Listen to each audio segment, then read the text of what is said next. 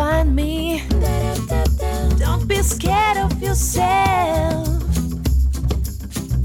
Don't be scared of me. Don't be scared of yourself. Hi, I'm Dawn. And I'm Ashley. We would like to welcome you to the Work It, You Are Worth It podcast, where a couple of friends sit around and discuss healing, growth, and healthy relationships. Hey, Ashley, how are you? I'm good. I'm great tonight, Dawn. How are you? Doing well. So, I just got an update, and I can finally give an update about the work situation we discussed several weeks ago. Okay. So the reason I can finally discuss it is because I just got confirmation that I will be starting at my new job on Monday. Congrats! Thank you. I actually read a research article a few weeks ago and then had a client talk to me about it a few days ago also.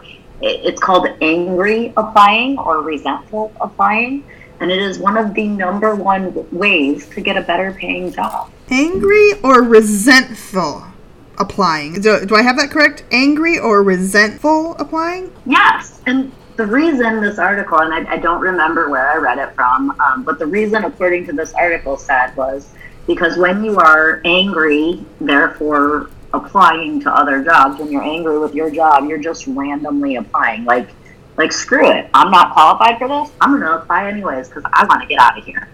So when you do that, you take more chances than a person typically would and are much more likely to find a better job that you didn't think you qualified for. Wow, that's interesting. Like I've read articles where, right, men get better jobs than women do because men are willing to take more chances than women. Right. Right. I've heard those kinds of studies, but that's an interesting one. I'm gonna have to I'll look that up. So the reason this is so interesting is because that is exactly what I did. So there was a day, as it stood, I'm trying to think where I left off last time. I believe the last time I left off, there were several HR statements about the general manager and the grooming manager. After those HR statements went through, the grooming manager, who basically was bullying employees beneath her, trying to bully employees on the floor, as well as being very aggressive with dogs. I don't know if I would I want to say I don't know if I was going to say I don't know if I would go so far as to call it abuse, but at the same time, when I start to say that, I want to correct myself and say when you are physically hitting a dog because you don't like their behavior, that is the definition of abuse. So it was abuse. So she did not get terminated because of those 7 HR statements and the video and the bullying and the abuse of animals. She actually just got wrote up. And the following week, when I went into work, she verbally assaulted me. She came up from behind me. I was sitting down at a computer, and she came up from behind me, and she was screaming and cursing and standing over top of me. I stood up and moved around the counter and then got my boss, the general manager, involved. And when that happened, she turned around to another employee in the grooming salon, one of her employees, which happened to be my daughter, and started screaming and cursing at her. In the end of all of this, it got very volatile on her end. I did lose my temper, but I don't think I went too far. I didn't say anything I regret. I didn't yell or scream or when I say I lost my temper, I mean I responded to her. So anyways, in the end of that, she quit. She walked out. She quit. She was not terminated. In the midst of all of that stuff happening, and her yet again not being terminated, waiting to find out whether or not she was actually coming back because she had quit 4 times previously, I, angry, resentful, and I got a job offer. It is not training dogs. It actually is not working with animals at all. But the pay is, it's like having a second full-time job, the increase in pay. Wow. The benefits are amazing. Yeah, and I'm looking forward to it. I think it's a really good thing. I am very torn because obviously I really love what I do. I just think that I just can't remain within the company where the integrity was violated so much. I don't trust them. I don't feel safe with them. And one of the two main people I had an issue with is still there doing what he was doing already, still doing what he was doing before. And then the other person, again, I say she quit, which tells me that the company supports what she did because they wouldn't get rid of her because she brought in too much money. Unfortunately, if her clients knew what she did, that she wouldn't bring in that kind of money, you know? Right. So anyways, that's the update. The entire this particular location is losing.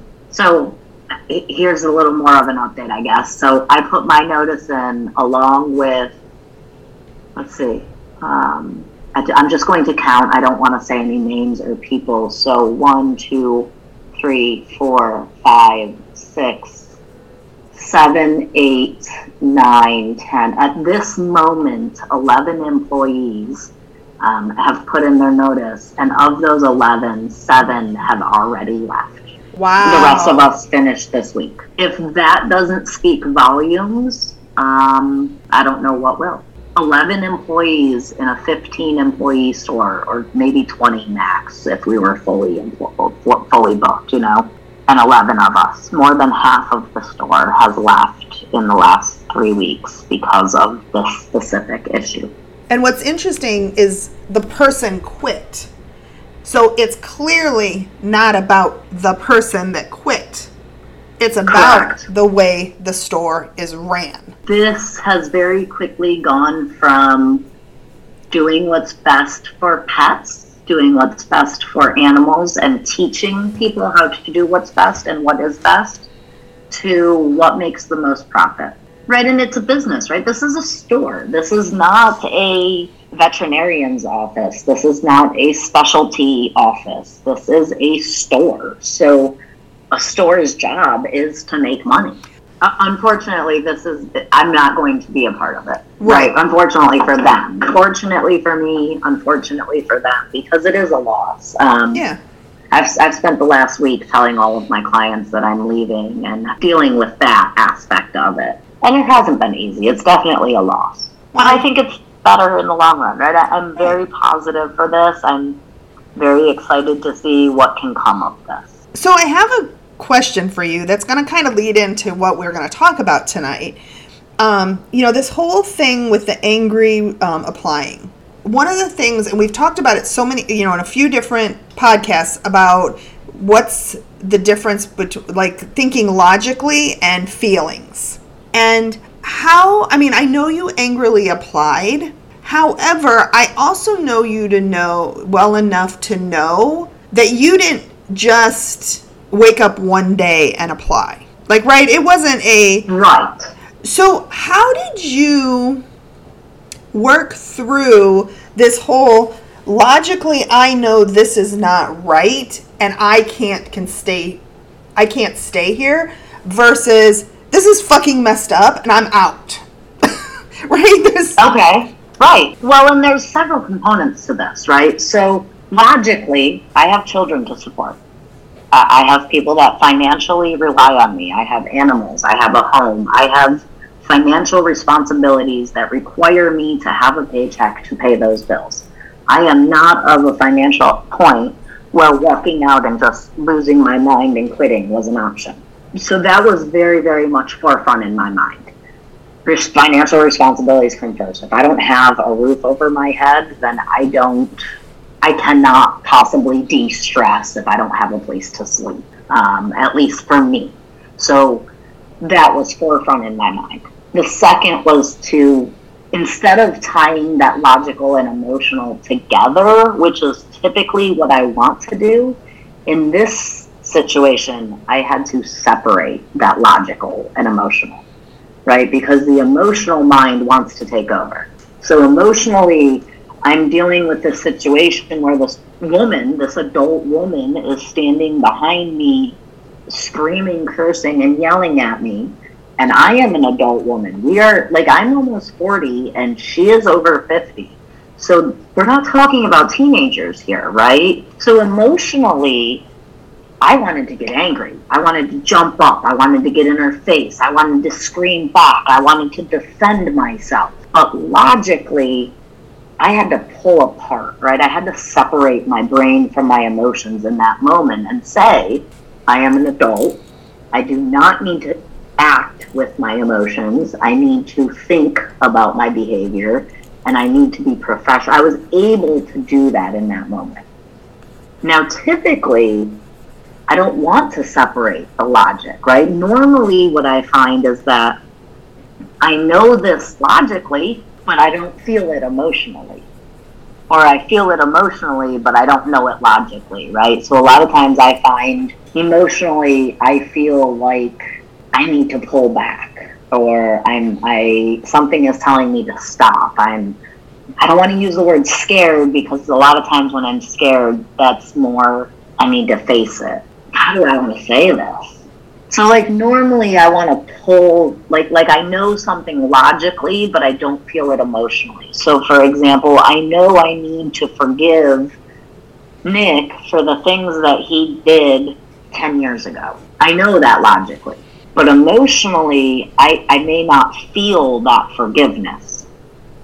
And how do I feel the forgiveness that I know I need to have? That's where it gets really hard for me. It's funny that you went straight to the past, because when I was jotting some things down today that were popping in my head, very first one is with my past. I think the same thing goes for me. When I look at my past, even, we've talked about our mothers and our childhood, and we know this. Our mothers did the best they could with what they knew at the time. However, that's very different than my feeling that I was not given what I needed as a child. Absolutely. So how do we go about making it logically? I know this, I accept it, I'm aware of it, but also in kind of like meshing them together where it's okay, I have these feelings of abandonment, of feeling less than, the fear, the shame, right? All of those things. How do we go about intertwining them so we can get it on the same path? Can we even do that? Oh, I think we can. I definitely, right, that's the connection that we need to have between our logical and emotional is to have them on the same path. And the example that you used is readily for me to use as an example, because I've just done this in the last few podcasts here, right? So, Mom, I love you. You are my best material for this. So, logically, I know my mother did the best she could with what she had. I absolutely know that my mother did her best. I have known that my entire life. Not my entire life. I think when I was about 18, and my daughter was, she was like 6 months old. She cried so bad some nights. And there was just this night where I was just at my wit's end, and I went out, I just put her in her crib and I went outside. But my husband at the time, he couldn't handle it, and he went in and he grabbed the crib and he just screamed, "Shut up!" as loud as he could. And it worked. She stopped crying because she was absolutely terrified. But then he broke down crying because I just flipped out on this innocent baby because she was crying and I couldn't figure out what she needed. In that moment, I understood that even though I was not happy with how my mom behaved as a child, it was the best she could do. Because I knew he did not want to do that to her. I could see that all over his face. I didn't want to feel like I couldn't even look at this innocent baby, all because she had cried for 6 hours. But when you hear that noise for 6 hours straight, that is exactly how I felt. Right. Like, I just need to get the hell away from this kid. So in that moment, when I felt all of that shame and guilt and awful because of how I felt towards my own child, I knew then logically that my mom did the best she could, even if it wasn't good enough. Now, emotionally, I still had resentment for her. I was still angry. I was still victimized, right? I still took those behaviors, the way her relationship and her and I's relationship was, I still took that personally. I still felt as though she did that to me. That kind of goes against saying she did the best she could, right?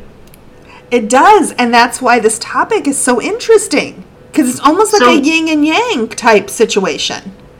Right. So how did I get to the point to where emotionally I feel that she did the best she could at the time? And the answer to that was I understood.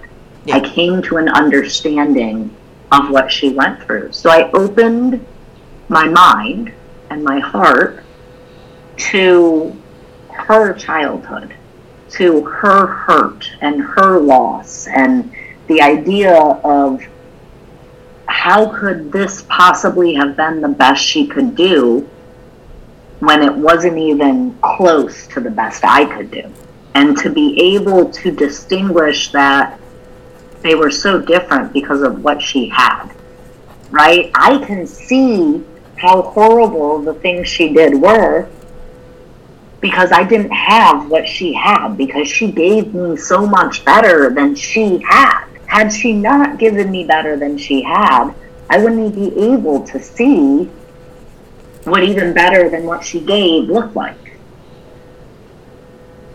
And I guarantee you that my daughter is going to do better than I did because I gave her better than I had. Right. So she's going to do better than she got. Your and your mom's relationship, very much like mine and my mom's, has evolved, especially with the changes that we have made with ourselves.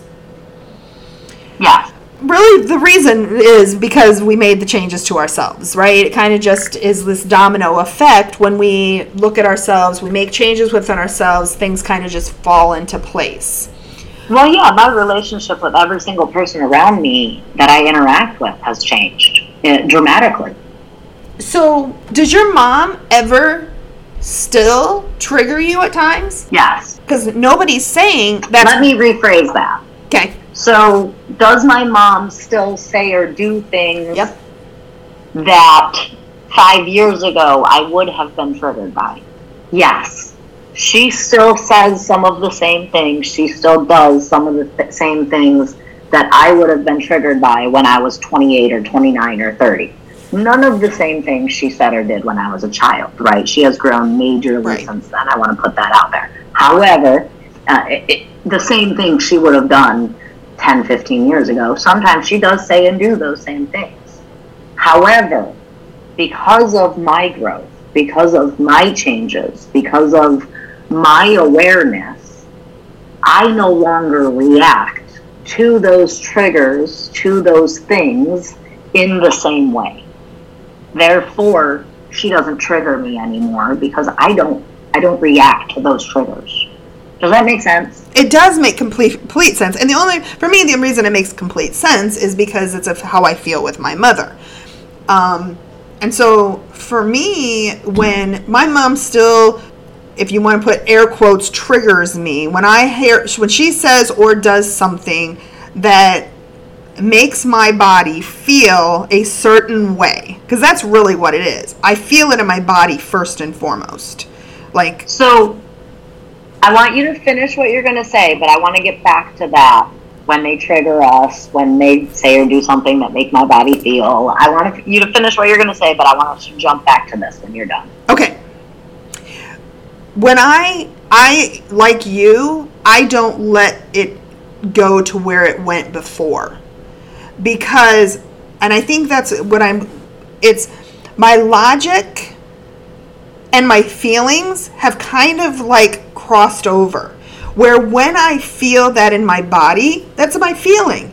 But I also can, at the same time, can logically think, Dawn, you don't have to react about this. You have choices. You can get out of the situation, right? I can take myself out of this situation and leave. I can hang up the phone if I'm on the phone with her.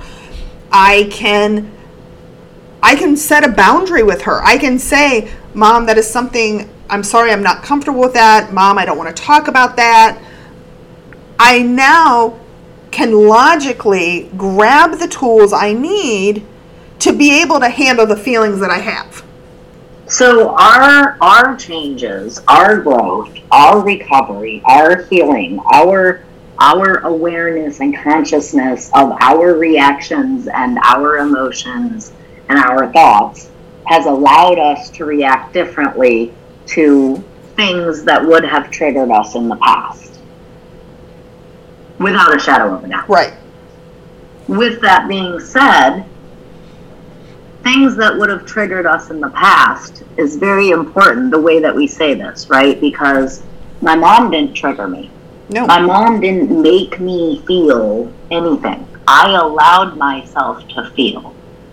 Or what I like to say, because I don't think I control my feelings, right? In my opinion, I am not in control of my feelings. I am in control of my actions. My feelings come, I feel them, I choose what to do with them. Right. Not in control of them. So nobody can make me feel anything. I can't even make myself feel anything. I don't choose when to be happy or sad. It just kind of happens. I can feel it and choose to act differently, but I don't make myself feel anything. And if I can't make myself feel anything, then nobody else can make me feel anything either. Right? So my mom can't trigger me. I can be triggered, but she's not the one pressing the trigger, right? Like, so her behavior causes me to feel something. And then when I feel something, my body reacts, my brain reacts, and I do something. The only thing she can be blamed for is her actions. She cannot be blamed for how I feel about them, because she doesn't control my feelings. She doesn't know how I'm going to feel. It is not up to her to guess how I feel. I do not want anyone to pick up a phone and go, I wonder if I call Ashley and say this, it's going to make her lose her shit. Like, I don't, like, no one can think about how I'm going to feel, guess how I'm going to feel, and or hold themselves accountable for my feelings. And if they can't do that, then I can't do that for theirs either. And if I can't do that for theirs, if I can't make Nick angry, then my mom can't make me angry. She can do a crappy thing. He can do a crappy thing. I can do a crappy thing. And we can choose to be angry about it. But they didn't make me angry. I just am angry. You know, another area that I kind of the flip here, we're talking about us being children, but let's flip it around with my children. I logically know I was an amazing parent. I logically know that I supported my children and did my job to the best of my ability, and that helped them get to the place they are today. Did I do that for them? No, they did that work very much on their own with my support. However, there are times, and we've had the Mom Guilt podcast, I struggle with those feelings that I did not do a good enough job. Of course. And it's just another way that I was thinking of how logic and feelings can impact the way, like the different areas of our lives, the different relationships we have. Logic and feelings apply in all of them. Right, and also like where logic and feeling can be total opposites of each other, right? Like, so logically, I know, like you said, I know I was an absolute wonderful mother. I know that I am an absolute wonderful mother. I know without a shadow of a doubt that I am every single day doing the absolute best I can every day. I also feel like I didn't do enough. Mm-hmm. I also feel like I should have done more, like I should have been better. and how we get those two to tie together, I think that goes into our codependency and our recovery. Sometimes maybe not even just codependency, but self-worth, right? Feeling not good enough, no matter how good. Humans want to be perfect, even though we all know perfection is impossible. We still expect perfection from ourselves. I think the way to tie logic and emotion together is to fight those perceptions, those expectations, right? So when I get those feelings of I wasn't good enough, I should have done more, I should have been better, mom guilt, especially where my kids are concerned, I have to stop and examine that. What do I feel guilty for? What I wasn't good enough at what? Right. What more could I have done? Right. Like, really, what? And that's a question you have to ask. What more could I have done than I already did? And I think that's, in a lot of situations, how we tie that logic and emotion together is to examine the emotion. So many times we feel the emotion and then we ball it up and throw it away. Or we pick it up and we drop it as quick as we can. Here, take it back. I don't want it. Take it back. Throw it away sometimes. Throw it back to God, to our higher power. How many times did you hear in your life, because I've heard this, suck it up, suck it up. Right. Stop that. Right? I'll give you something to cry about. Right? Pick up that emotion and fold it up nice and tightly and put it in that box and put it up on the shelf until you have some time to deal with it in a better place. Yep. Right? What are you crying for? Wipe those tears. Don't let nobody see you cry. Right. I remember getting in trouble at home or we'd be at the mall and I'd be doing something silly and get in trouble and, don't you embarrass me. Oh, quick, dry it up. Hurry up. People are looking. Like, I mean... Strong people don't show emotions, right? And I mean, that's what our society leads us to believe, or used to. I think it's getting better, but it has got a long way to go. So I think that's how, examining those emotions, feeling those feelings, exploring them, talking about them, sharing them, discussing them, is how we tie what we logically know to what we feel. Going back to the mom guilt podcast, and I was feeling it. I was in my mom guilt a lot. And one of those things now, and this is why it's so important to have someone that will challenge and offer a alternative look at things that it is in a healthy place. It goes back to making sure you're not going to the hardware store for milk. Every time when I start to feel that feeling of mom guilt, you pop in my head. And I will never forget, you're like, Dawn, isn't your son getting his PhD? Dawn, isn't he self-sufficient? Dawn, isn't he? And you challenged every single thing that I said. And that pops in my head every time. So now I logically and I feel like I am a damn good mother. I'm so happy to hear that. Yeah. I could have done some things. I could have taught my sons, right, to be in a healthier place, but I couldn't because I wasn't there. But the minute I got there, now I'm giving that back to them. My son got his 2-month chip. Yay! He is now going, so I will share this. I was avoiding sharing this because of anonymity, but I can share this now. For his first month and a half of CODA, he was in our Thursday night meeting. I knew that. I saw him. I know you did. Certain people knew. Like, I had 2 people reach out. One person pinged me in the meeting, oh my God, I just figured out who that person is. Yep. As soon as he talked and showed his face, I knew he was yours. Sorry, Dylan, you look like your mom. He does look like his mama. Dylan looks like his mama. I knew. As soon as he shared, I knew he was yours. Yes. So and his sponsor was completely okay with him starting out and I trust his sponsor implicitly. So his sponsor was okay with him coming. We very much kept anonymity. Other than the time he said he stepped up and said he had 1 month. My voice cracked. I was leading that day, and when I came back, when he said it and I had to congratulate him, my voice cracked, and he caught it. I heard it. Did you? He texted Colin afterwards and like, I made Mom cry in the meeting. It was so hard to keep going. I just wanted to go on mute so badly. Oh, God. But anyways, the whole point of this, sorry, Dylan, I'm laying on this here, but he sent me this picture of his medallion laying on his lap. And I was like, oh, where'd you get that? I thought maybe his sponsor mailed it to him, something, I didn't know. He's like, no, Mom, I found a face-to-face meeting over here, and I went the other night, got my 2-month medallion. I was like, how do you like?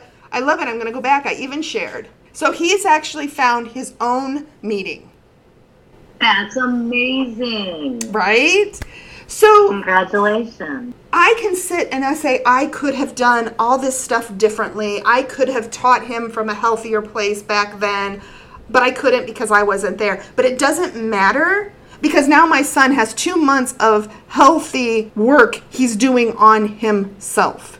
It's never too late. It doesn't matter that I'm 52 years old and my life just started 4 or 5 years ago, whatever it is now, 5 years ago, right? It doesn't matter, because it's never too late. Now I can just take that with parenting with him is, you know what? I continue to do the best I can as a parent. I'm always going to be his parent. I just get to parent differently now. And I actually am in love with the way I get to parent now, because I didn't ask him if he was going to meetings. What happened was he couldn't come back to Thursday night because he's got a TA class, teaching assistance class that night. So he's like, I won't be able to come back, Mom.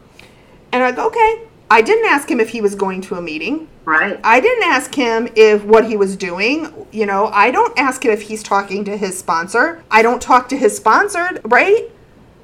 Right. That's not your place. It's not my place. So there's where if I can have boundaries with this program and being able to allow my son to have his own journey, I can take those efforts and apply them to the other areas that I parent. Absolutely. There's no difference. Not at all. Just the topic's different. Right. And it's more difficult in some aspects because you care more about them. Yes. Was it hard to not want to, especially with my experience in CODA, the meeting and the sponsoring and having the resources that I have, and wanting to share a language of letting go. Oh, this is language of letting go. I can see Dylan in this. Let me share it with him. No, I can't do that. Yeah. I don't talk recovery unless he brings it up to me. It is not a conversation we have. Right. Because I don't want to talk about my recovery with him if he doesn't. I don't want him to ask me about my recovery. My recovery is mine. When I talk about my recovery is when I talk about my recovery, not when somebody else asks me. Yeah. Unless very much, yes. I'm in the meeting, I'm in a place where someone that has come to the program is asking me from a place of wanting to understand it better. That's different. Right. If you're in recovery, coming to me to ask about recovery, I am happy to share my journey. However, if you are a person in my life coming to me to ask me about my recovery, to gauge my progress, I am not interested. Right. That's right. I think that's the big difference, because anybody and everybody can come to me and say, hey, Ash, how's life? Tell me about CODA. Tell me about the 12 steps. Tell me about your spiritual growth over the last 5 years. And I am happy to share this journey. I long to share this journey because of the freedom and the love and the acceptance that it has given. At the same time, if someone is coming to me to judge my progress in this journey, this is my journey, not theirs. Right. And I'm not interested in their judgment on my progress. All right, so there's one other area I wanted to kind of talk about, and I talked about it in the Valentine's Day podcast. So that's been a couple weeks by the time this one comes out. But I mentioned at the end of the meeting, or end of our discussion, that I had agreed to go to this meetup thing on Friday night, and I was saying it out loud to you because I wanted to have some accountability. Right. So I'm going to kind of, and this goes into this whole, for me, this logic and feeling thing plays into that kind of topic.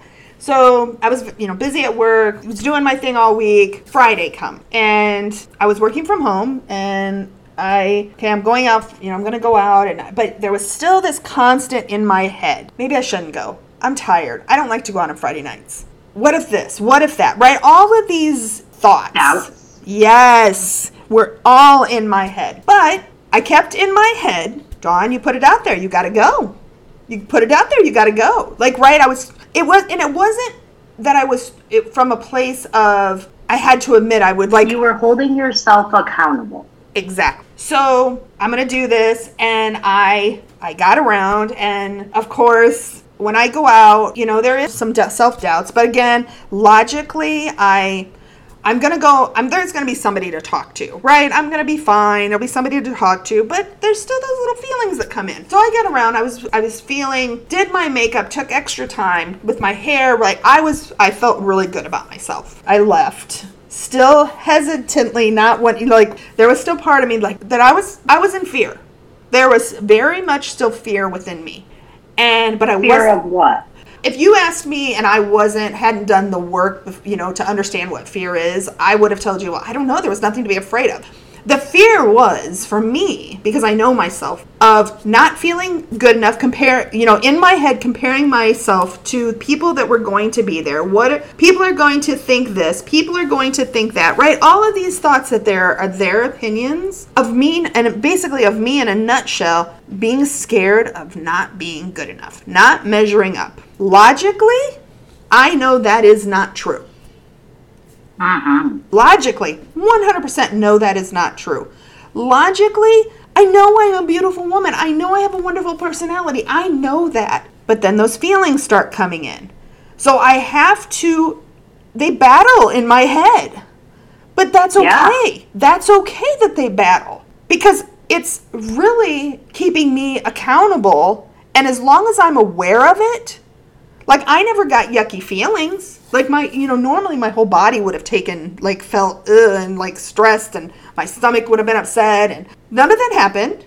Because every time I got a doubt in my head, I came back with something logical. So here's where I think you're tying your logic and emotion together, is that battle.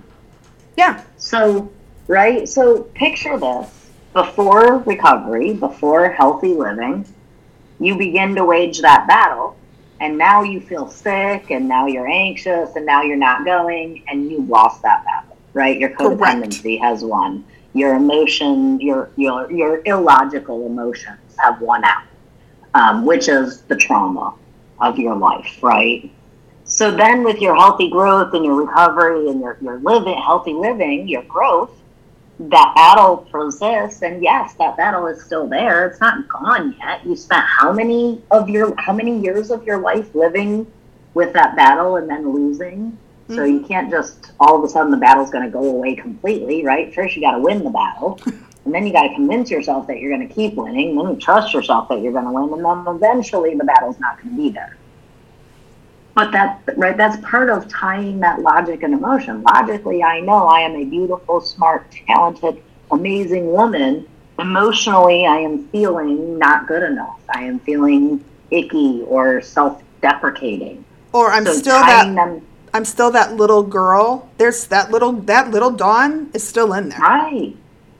Right. And she fights to come out. Absolutely. Right? And so tying that logic and emotion together, that's what that battle is tying. That's that mental battle that you're describing, is how am I tying that logic and emotion together? And when I finally tie them together is when that battle goes away. Yeah. So I went, I got there, I texted because again, I didn't know any of these, didn't know these people. There were supposed to be 10 to 12 people there. So I'm sending a message in saying, how do I find you? She's like, I'll be outside.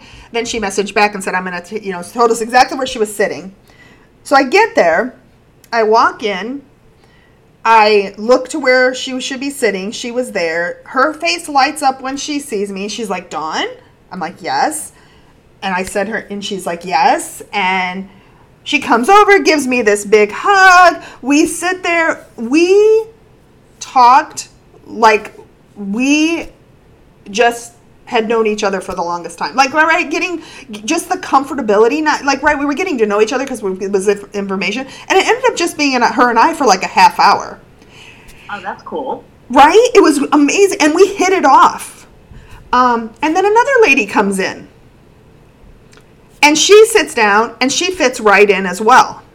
So here's the three of us, who then, nobody else showed up. It was just the three of us, had an amazing time, ended up staying there till like 9 o'clock, made plans.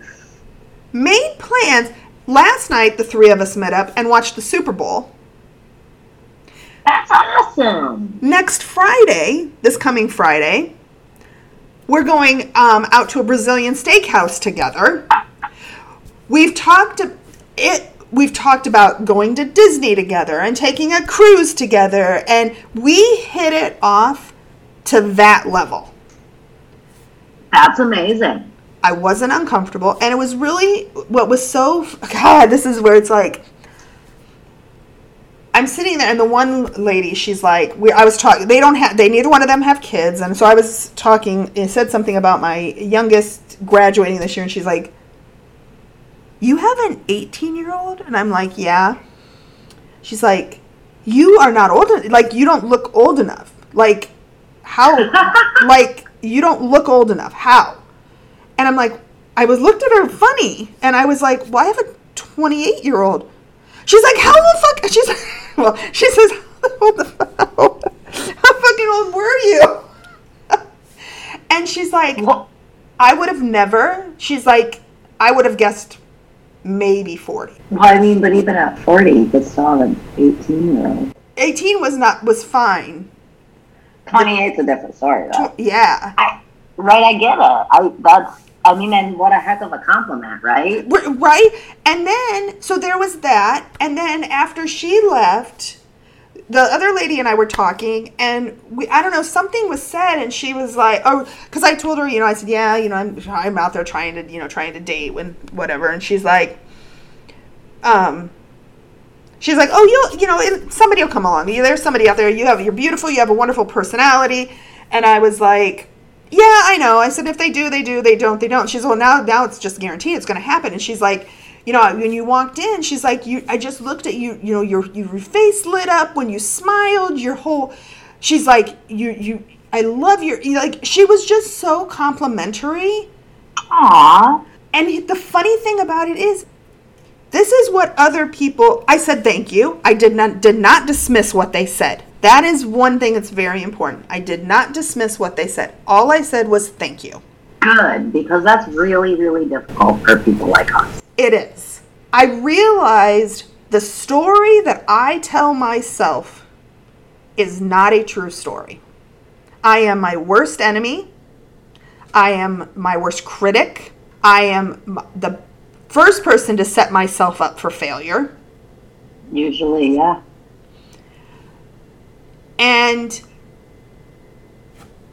But logically, I knew all of this going into it. I knew it was going to work out just fine. I logically knew if it didn't, I would never go again. Who cares, right? But that doesn't mean those feelings still did not try to push their way in. Right. And I think that it's important for us to remember that this is not, right? I am 39 years old. I have spent 39 years living with those feelings. Those feelings of inadequacy and self-doubt and worthlessness and not being good enough, they don't just go away overnight, right? I've literally spent 39 years perfecting those feelings, loving those feelings, coddling those feelings, making sure those feelings had every single thing they needed to grow and expand. And now I've spent 2, 3, 4, 5 years trying to negate the last 39 years. It's not going to happen overnight. Right. Those feelings aren't going to just go away. I may fight them for the next 39 years. The difference is where I used to fight them and lose, Now I'm fighting them and winning, and eventually I may not have to fight them nearly as often or for nearly as long, and I will always win. Yeah. I don't know that. Go ahead. I was just going to say, I don't know that battle that you were talking about ever goes away. I don't think it does. And that's okay. This journey is about progress, not perfection. Nothing in this world is perfect. One of my favorite sayings, and I don't know that anybody else says this. I don't know that I ever read it anywhere. I know I say it all the time. Progress is perfection.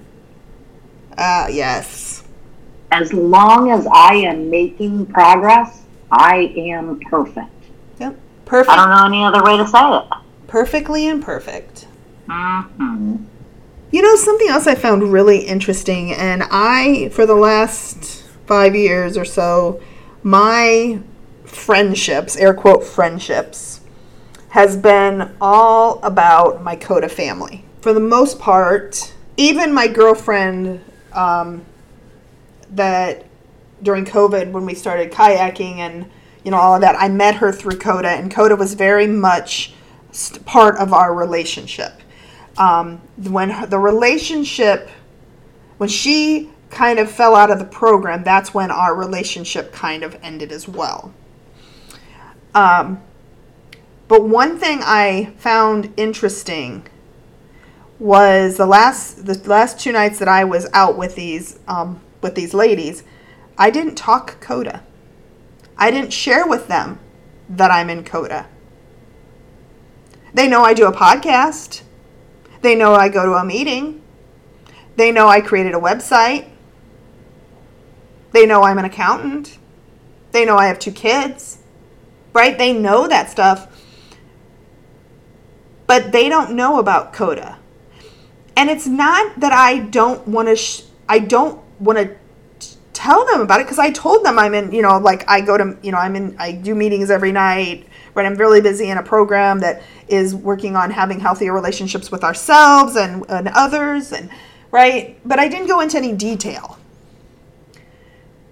because it was nice to have a conversation with 2 people that had nothing to do with my recovery.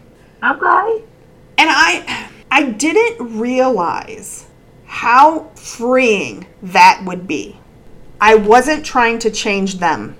I looked back like I do try to look back in every situation, whether I reflect at night and do my own and do my inventory at night or after a situation. So I had to drive home. So I did my inventory driving home. And nothing popped out that I acted or behaved or in an unhealthy way.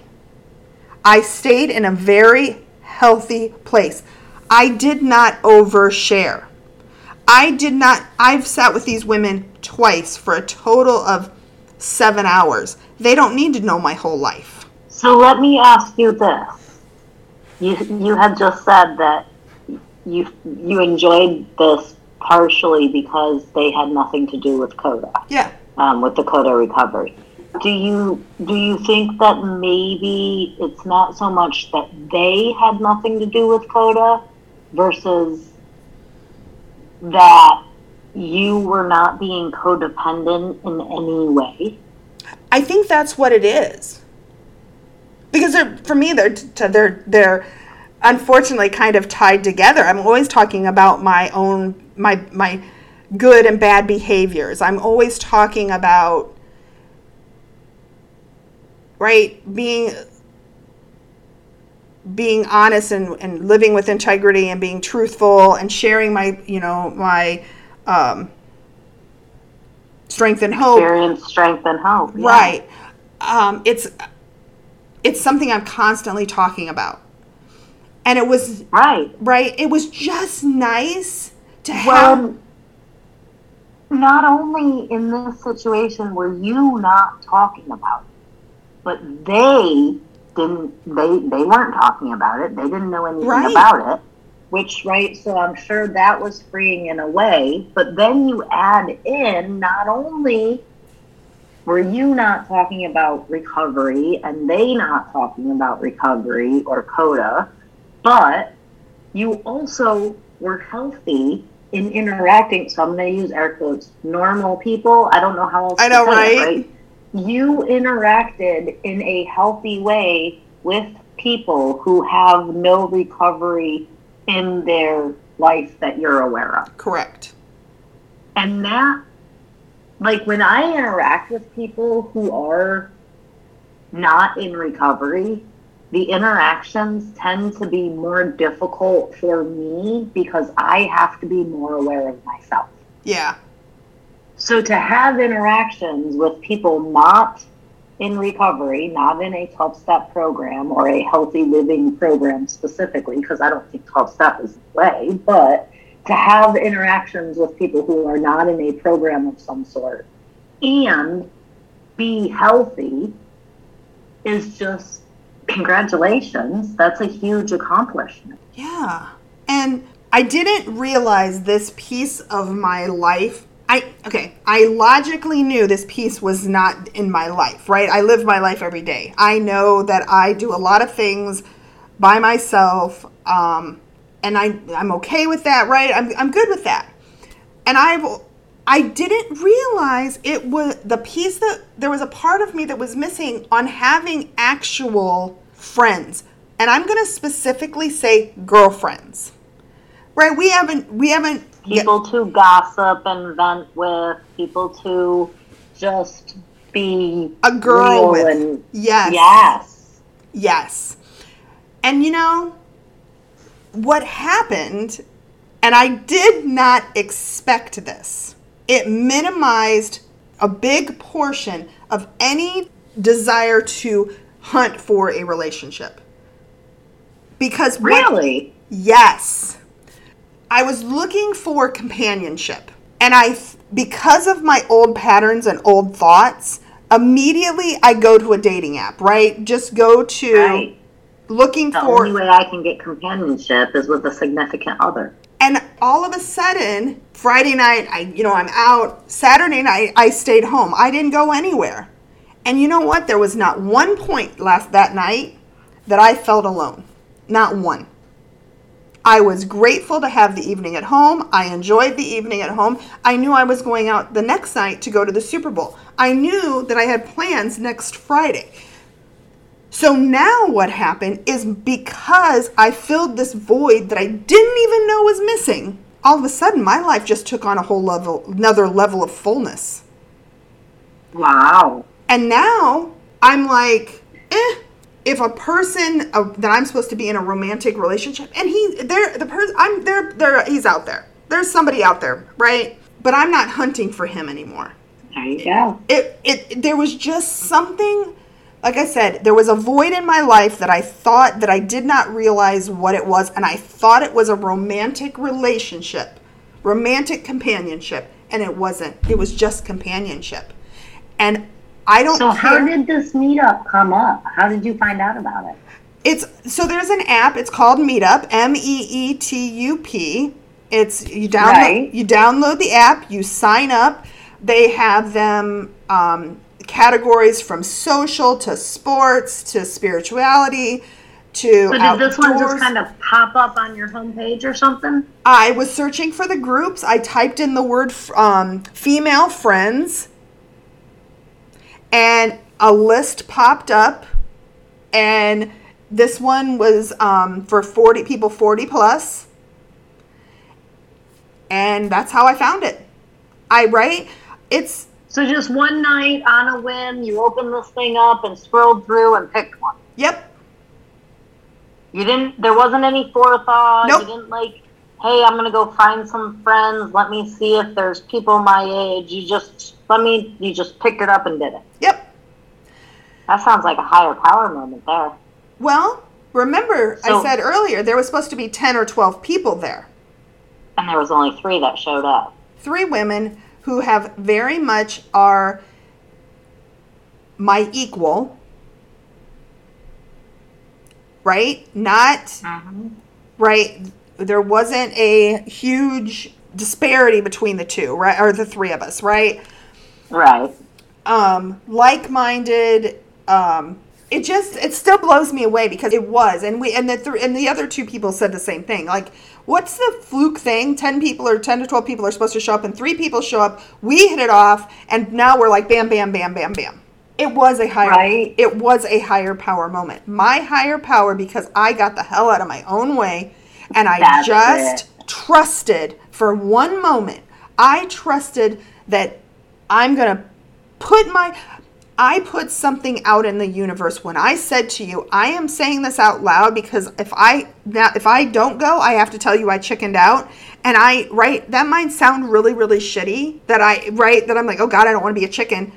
But you know what? It made me go. I was accountable and I went because I wanted to be able to come back and share my experience, strength, and hope with this discussion with you. And guess what? That's what happened. And I think, too, another aspect of that also is, right, you typically would have picked up your phone and picked up a dating app. Yep. And for some reason, instead of opening up the dating app, you just followed this instinct and opened up this meetup group instead. Yep. And on some whim that you didn't even understand, you just went with it. You got the hell out of your own way. You put your self-will aside, and you followed this higher power to this amazing evening, which turned into an amazing weekend, which is leading into a pretty decent friendship, it sounds like. Yeah. And if not, let's say it falls to the wayside. Let's say the 3 of us go out 5 times. And then all of a sudden it falls to the wayside. You know what? What this showed me was there's going to be another group on there.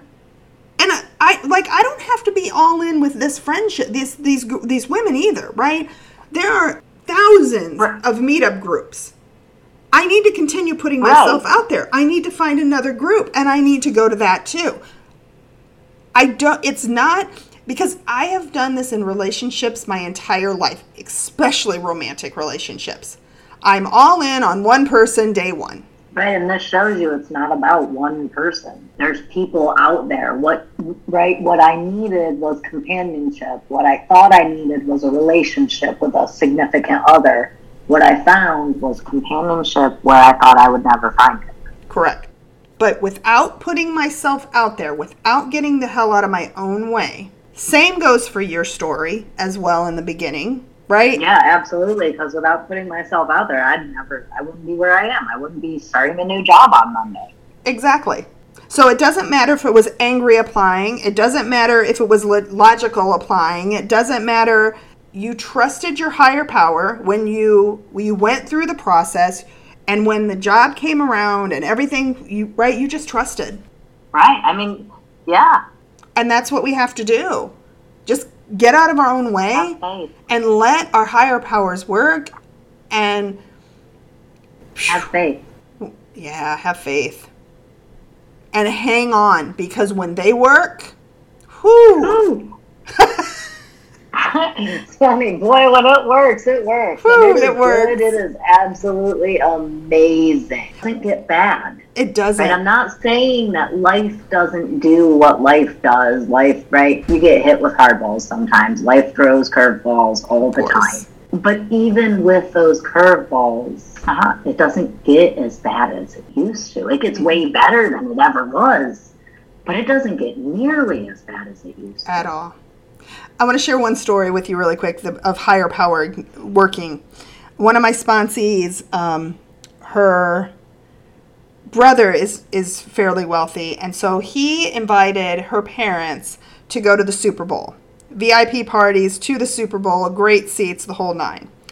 But her brother did not invite her kids, and she was very resentful and very kind of, well, why would he didn't invite me and we didn't invite them? And she was very angry and resentful about it. And so we talked about it a little bit, and I'm like, well, first of all, he's not obligated to do anything for anybody. So,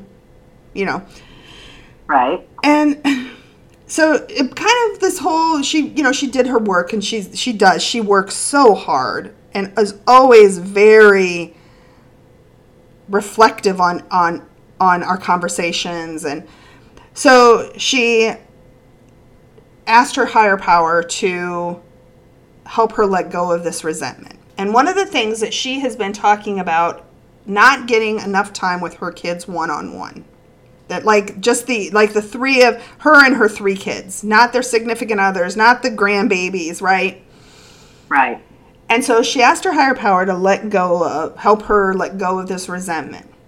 And she said within an hour of having this honest conversation with her higher power, she gets a call or a text message from her kids, this group text message, that her 2 sons, who both are married, are going to come over and watch the Super Bowl with her. So it was her 3 kids and her to watch the Super Bowl, and they stayed the night. That's amazing. Because she asked for what she needed, and she did it in an authentic, intentional way. That's amazing. And sometimes we won't get what we think we need. Right. I can't tell you how many times I have asked for what I believe I need and not gotten it. Yep. And then years later look back and said, thank God he didn't give me what I thought I needed. Yeah. Even though it hurt like hell at the time. I think that's important. It is. It is. You gotta ask for what you need. You will never ever get what you need if you don't ask for it. Right. You have to ask for what you need. And just because you ask for it doesn't mean you'll get it. Or you're going to like it. That too. That too. I've asked for patience more times than I can count. And believe me, I do not like how we go about achieving patience. God, no, that sucks. The only way to learn patience is to be tested. Yep. I wanted to know, probably it's been 6 months ago now. I wanted a year ago now. I can't remember now, but I wanted to, there was part of me that was questioning the guy that brought me here, kind of like, I was like, gosh, I wonder what he's doing. I wonder what, I remember. Yeah. And I really was like, so I said this to my therapist, and she's like, well, you can ask. Go ahead and ask. But be careful what you ask for. Because just because you ask doesn't mean he's going to show you the way you think he should show you. Right. You may not see a Facebook post by accident. Instead, maybe they show up knocking on your door. Exactly. Or what if you run into him and his new wife? Right, God, yeah. Right? What if you... So you know what? I never asked. I actually said, I don't need to know that. And now I don't even question it anymore. Right? So there's when you talk to your higher power, you still have to... Just like you talk to other people, you have to be intentional with what you're asking for. But at the same time, not so specific that he's not going to work. You got to let him have the reins. Right, I have to have faith. Have to have faith. Well, Ashley, congratulations on the new job. I'm very excited for you. Thank you. Thank you very much. It'll be an interesting transition, especially without working with the dogs. But so what will you be doing? I will be inventory control. Okay. That'll be kind of cool. Yeah. It'll be interesting. It'll be different. Yeah. It will definitely be an interesting endeavor. It's something different. Well, you know what? Something different. Coda was something different for us, and look what it gave us. Right. Like, it's a blank slate. I don't know what to expect. I don't have any expectations.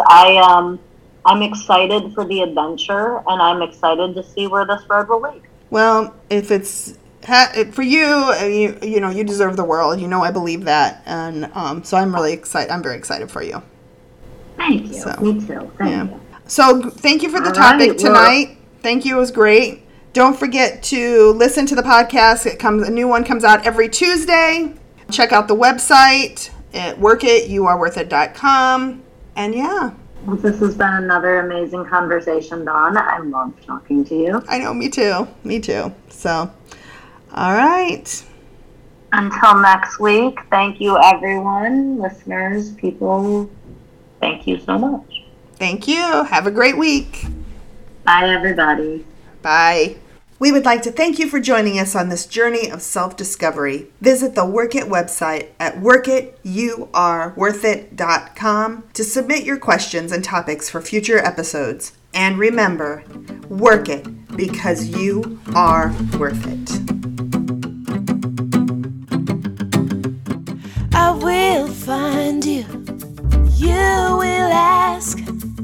What will you do when you find me? I will find you. Give the answer to your question. What will I do when I find you?